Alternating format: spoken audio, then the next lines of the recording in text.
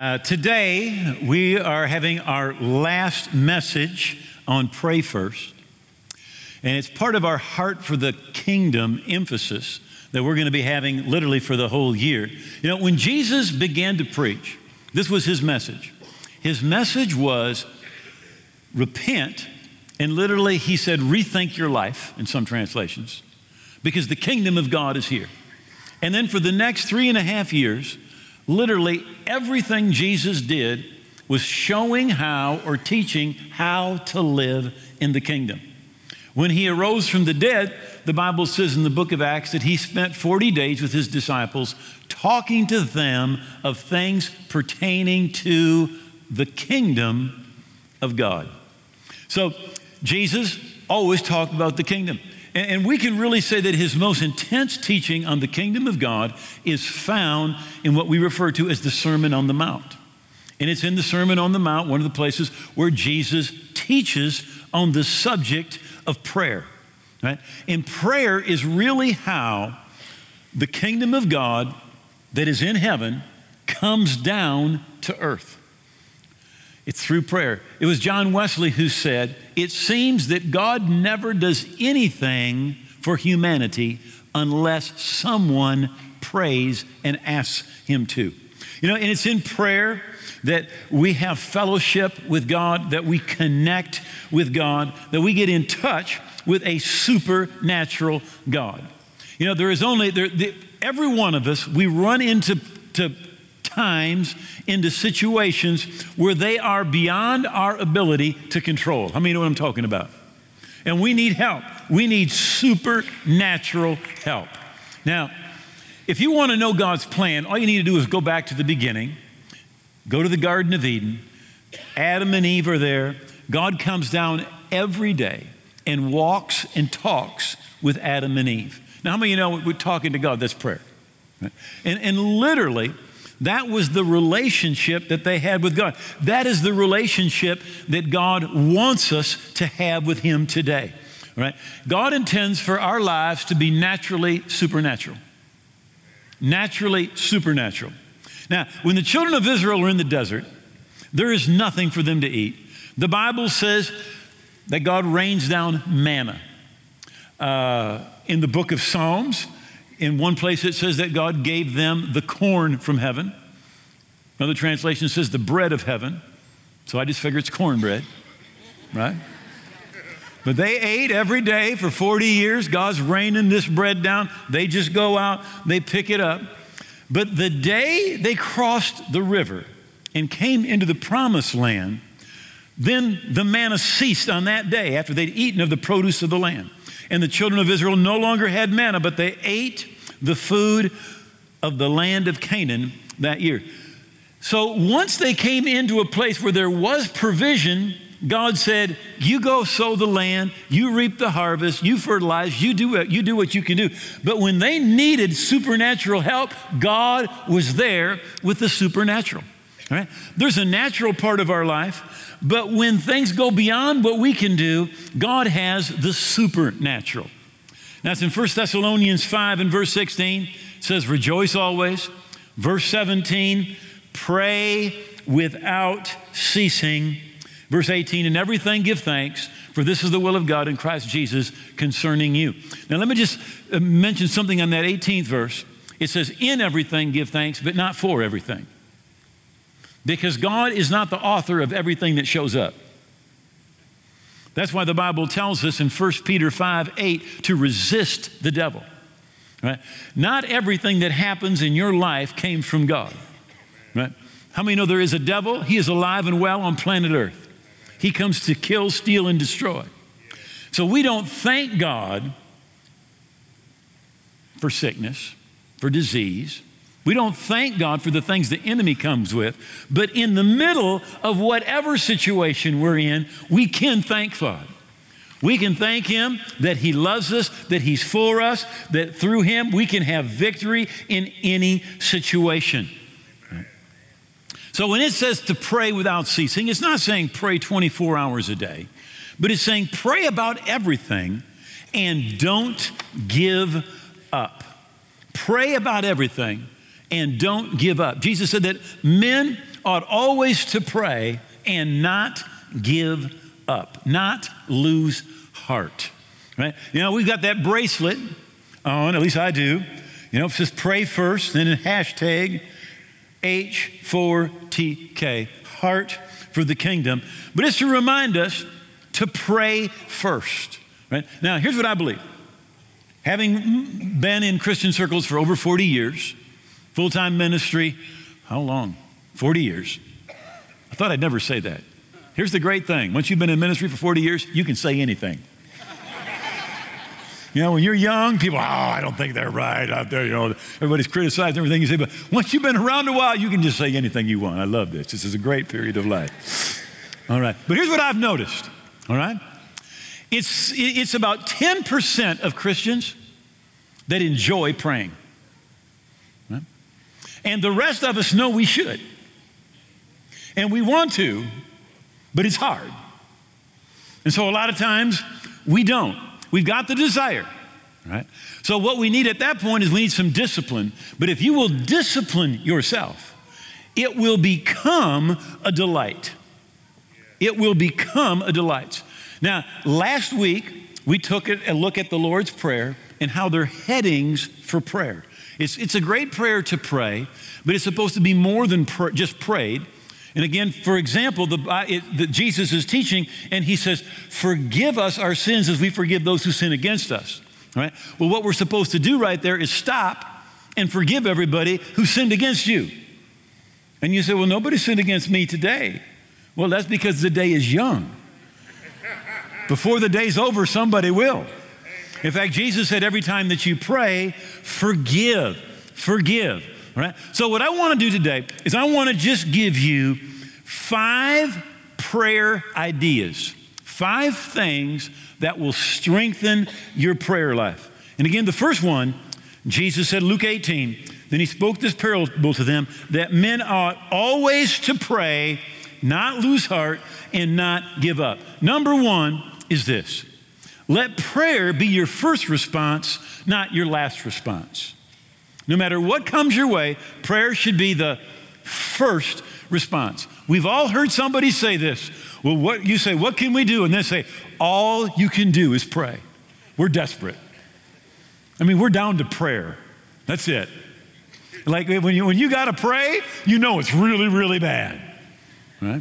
No, that shouldn't be it. Prayer should be our first response. Right? Christianity is not just about Sunday. It's supposed to be about every day, 24/7. Pray about every area. Pray about your kids. Pray about your job. Pray about your marriage. Pray about your finances. Pray about the decisions that you need to make. Right? When you get up in the morning, still in bed, first thing ought to be, Lord, thank you for today.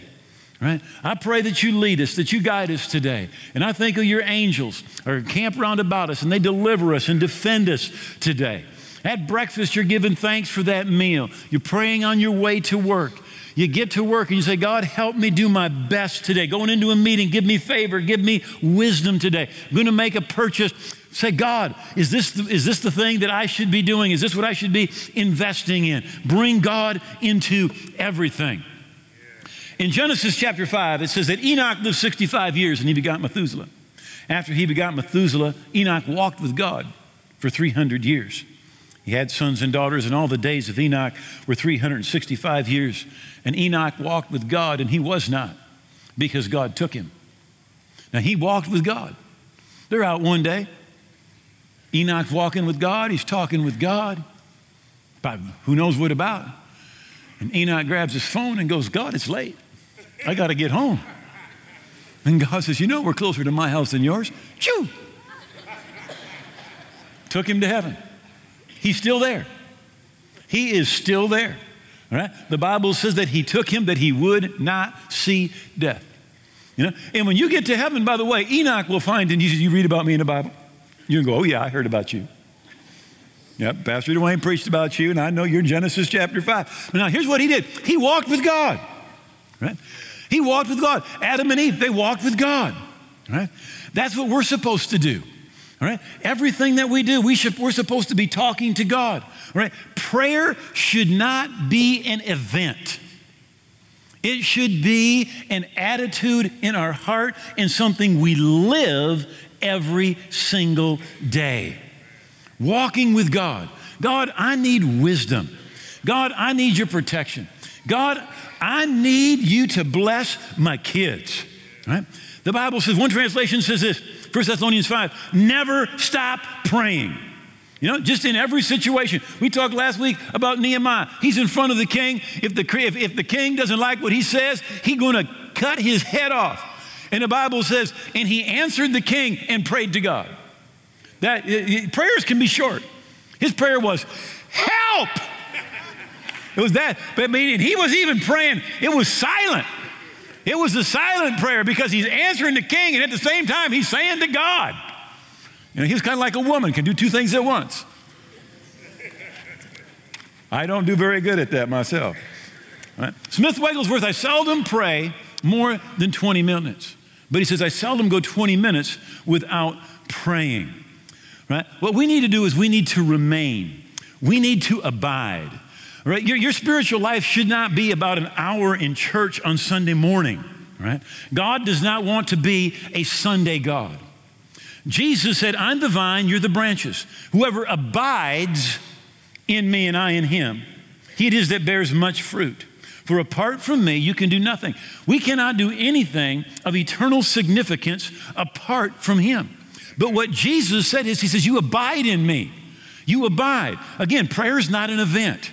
Right? It's a part of our life. It's our attitude. We're abiding. You know, when you're abiding, it says you bear much fruit, and it's literally talking about prayer fruit. But when you're abiding, your parenting is going to be better. When you're abiding, you're going to manage your money better. When you're abiding, your marriage is going to be better. When you're abiding, everything is going to be better when we're abiding. So first of all, make prayer a first response. Number two, make prayer a priority. Make it a priority. Now, I know what lots of people are thinking. I don't have time. I don't have time. But the truth is, we do not have time not to pray. Now, I want you to listen, Proverbs 3. My son, don't forget my law, but let your heart keep my commands. For length of days, long life, and peace, they will add to you. Length of days, long life, and peace. You take time to be with God, and God says, length of days, he says, I'll give you long life, and he says, and I'll give you peace. Now, length of days and long life are not the same. When the Bible says length of days, this is what it means. It means God will bless your day so you get more in your day. How many of you wish days had 30 hours? Because you just can't do it. You can't get the stuff done. So this is when it says length of days, it says God saying, I will bless what you do so you get more done in your day. I remember reading about John Wesley, who said, I have so much to do today, I'm not going to pray 2 hours, I'm going to pray 4. It seemed like, well, that'd be counterproductive. But he's saying, I spend more time with God, God blesses my day more, and I get more done because God's blessing it. So he says, first of all, he'll bless your day. He says, you'll get more done in your day if you'll take time with me. Then he says, long life. How many are good for that? Right? And not, not 85 sitting in a wheelchair slobbering, but good life. All right? And then he said, and peace. Peace. They'll add to you. Peace. How many could use some peace? All right? We're living in such a tumultuous time. We need peace. Right? So make it a priority. Put it first. And remember this, God blesses what you do first. First things in the Bible are always blessed, and what you do with the first puts blessing on the rest.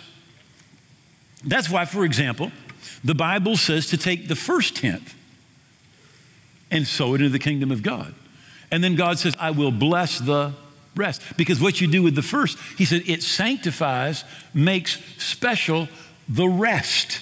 Right? So that's why we take the first 21 days. Right? And we worship God.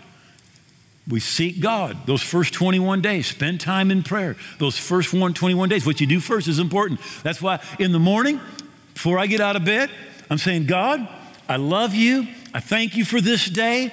God, I ask you to lead me, guide me today, right? Make this day a blessing to the kingdom of God, right? So you're thanking God for the day before you ever get out of bed, right? The early church actually stopped worshiping on Saturday and to begin to worship on Sunday for two reasons. First of all, Jesus arose on Sunday. They were celebrating the resurrection. But secondly, they wanted it to be the first day and not the last day, right? First things are blessed things, right? So we put it in our schedule. And again, I recommend, now there's some people, they aren't very good in the morning. And they need 5 cups of coffee. And praise God, today is the last day of the fast. Tomorrow morning, coffee. Faith without coffee is dead. And I'm having some coffee tomorrow morning, first thing, all right? So it's good. Get yourself that time. Now listen, this is Daniel chapter 6. It says, now when Daniel knew that the writing was signed, they had made a law that if you prayed to anyone except the king, you're going to be thrown into a lion's den. He went home. He opened the upper room with his window open towards Jerusalem, knelt down on his knees, and he prayed 3 times that day and gave thanks before his God, as was his custom since his early days. So Daniel had a habit, and 3 times every day, he would go to a specific place and he would pray in that place. Now, that habit is what made Daniel great. It made him great. Right? You never change your life till you change what you do every day. You know that, don't you? I can have a piece of cheesecake tomorrow, but I can't have cheesecake every day. Right? You can do something once in a while, it won't change you. But what you do daily, it will change your life. And if you will build prayer into your life every day, it will change your life. And it made Daniel great. You know, I often have people want to meet with me, quite early in the morning. And I always say the same thing. I said, I've got an appointment. Now, my appointment's with God. Right? They think I've got somebody else, but I don't want to tell them. Right? They might be offended. They think, well, God can wait, but he can't. And I can't.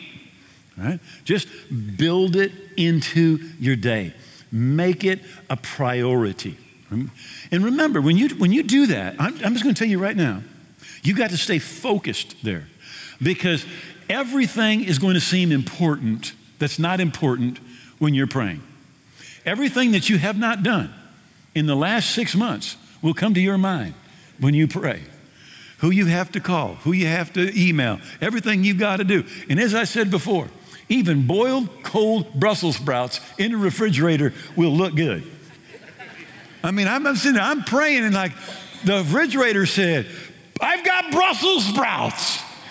Who wants cold, boiled Brussels sprouts with nothing on them? Nobody. But man, were they served that? I mean, my mind was like, oh, Brussels sprouts. You got to stay focused on prayer. Number 3. All right. A place of prayer and a place where you study your Bible. Jesus said to go into your prayer closet. You know, it might be a chair, it might be in your bedroom, it might be in your car, but have a place.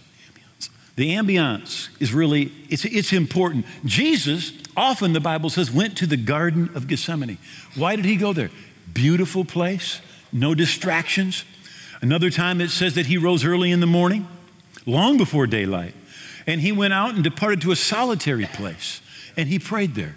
He found a place where he would be able to connect with God without interruptions. Again, Daniel, 3 times a day, he'd go to the upper room in his house, open that window and pray. Moses, the Bible says, pitched a tent outside the camp, and he would go and pray. And every time he would, the Bible says that the glory cloud would come down on that tent, right? Susanna Wesley, again. Now this lady's got 19 kids, all right? And she said the only place she could find to pray, she would take her apron and put it over her head. Because when you got 19 kids, there is no place you can hide. You know. But she said, I had to get where I was not focused on everything that was going on around me, all of the distractions, right? So find that place. Find the place of prayer, right? Then have a prayer plan. Have a plan. And you say, what do you mean by that? Well, we talked last week about taking the Lord's Prayer and using the headings in the Lord's Prayer. Again, it says, forgive us our sins as we forgive those who sin against us. Well, if that's all you pray, you didn't forgive anybody. You're supposed to stop right there and say, who offended me? Who did something, right? Who do I need to forgive? Jesus said, every time that you pray, if you have anything against anyone, forgive. It's supposed to be a part of our prayer every time we pray, that we check our heart and we forgive that person, right? So the Lord's Prayer is an excellent model prayer. Then there's prayers that are found all through the New Testament. In fact, in the Old Testament as well, all right? Great prayers. Now, here's the thing about these prayers. They're inspired by the Holy Spirit. Now, when you and I see somebody and we know something's not right, we may say, Lord, help them. Lord, give them grace. Lord, surround them with some people that'll befriend them and strengthen them. We can say a few things like that, and we can pray. But how about praying something like this? He said, I don't cease to give thanks for you, making mention of you in my prayer, that the God of our Lord Jesus Christ, the Father of glory, may give you the spirit of wisdom and revelation in the knowledge of him, that the eyes of your understanding or your heart are opened, that you can know the hope of his calling, what God's plan is for your life. What are the riches of the glory of his inheritance in the saints? What is it that Jesus purchased for you at the cross? And what is the exceeding greatness of his power at work in us and through us, according to the working of his mighty power, the same power that raised Christ from the dead? Now, how many of you know that's a different kind of prayer? You're praying for God to do something on the inside, for revelation. I come by and I encourage you, that's inspiration. But sometimes what you need revelation. You need information that changes everything. How many of you know it's what you think that changes things? It's what you think. It's what you believe. It's those thoughts that make a difference. And he's saying, God, give them revelation of who they are in Christ. Give them revelation of the power that's available to them. Give them revelation about what Jesus did at the cross that belongs to them today so they can have victory today. Now, that prayer is inspired by the Holy Spirit, and God wants to answer that prayer. You pray that prayer, God will answer that prayer. So have a plan. Have a plan, right? I'm going to go through the Lord's Prayer, and then I'm going to add Ephesians 1 and Philippians 1, and I'm going to put Psalms 23. I'm going to pray Psalms 23, and I'm going to pray Ephesians 3. See, but have a plan of what you're going to do, right? Now, I want to recommend that you always have something nearby where, have a tablet there, have some paper and a pencil there, because when you pray, God talks to you.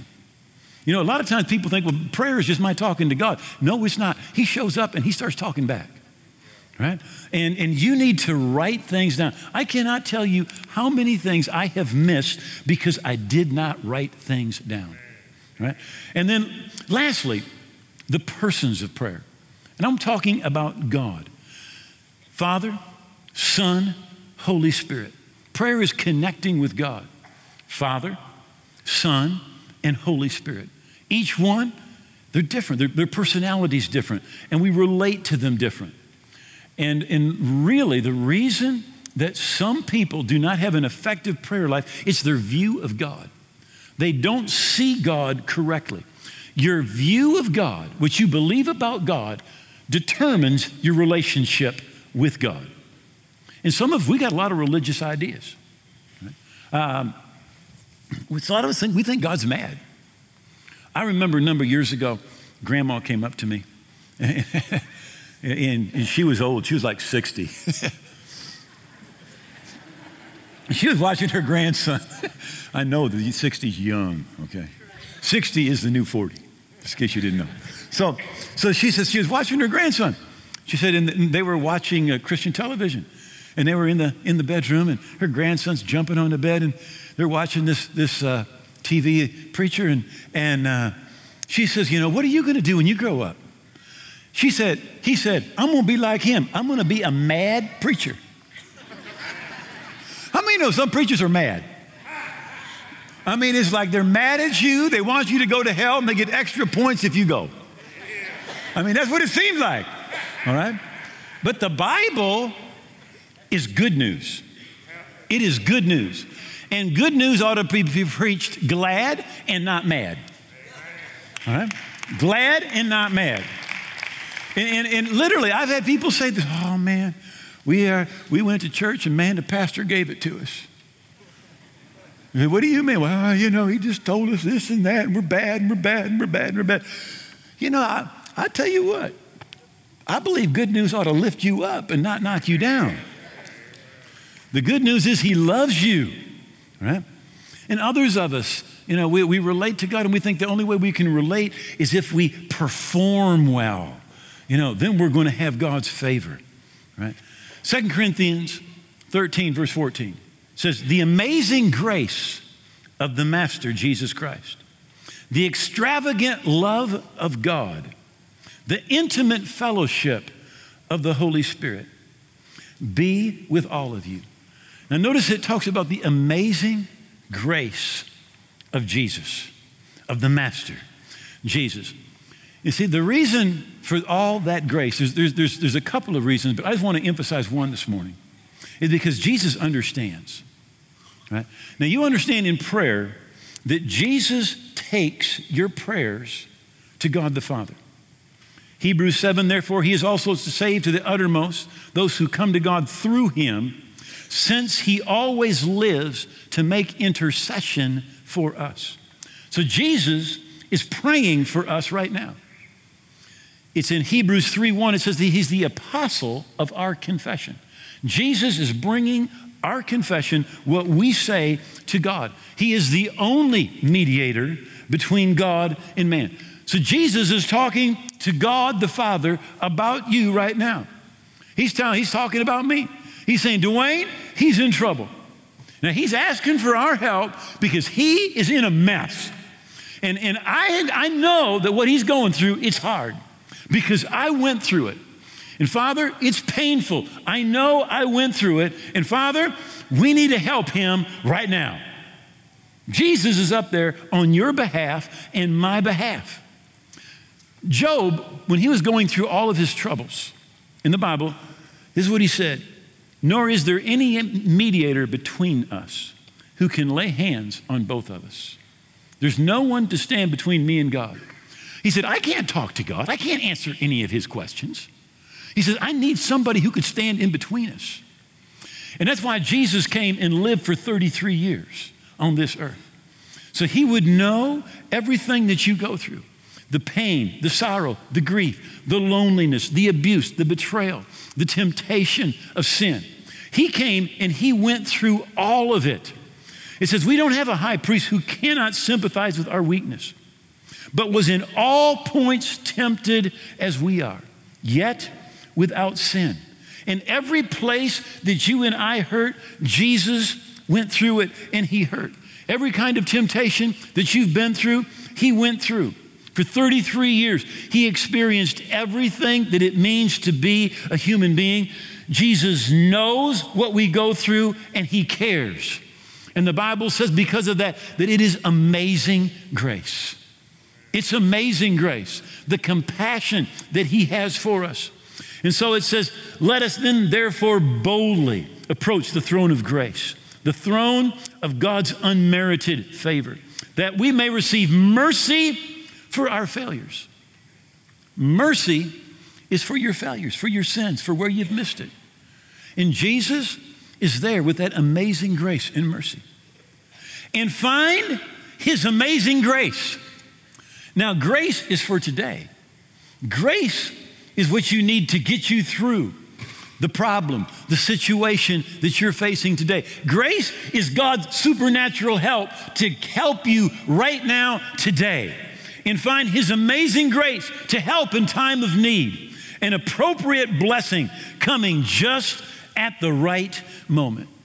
There was an old song that said, I need you, oh, I need you, every hour I need you.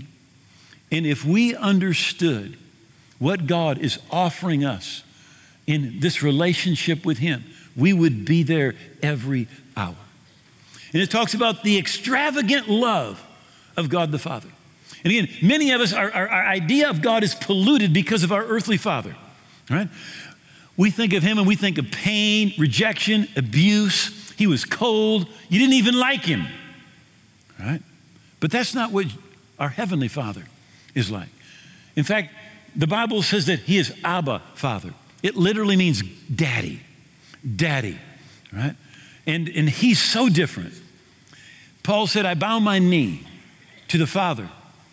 I bow my knee. And that's what a Jewish family would do. They would come before the Father and they would bow. And the Father places his hands on them and blesses them and then picks them up and embraces them. That's the picture that we receive in the book of Ephesians, right? We need to be healed of a bad image that we have of God.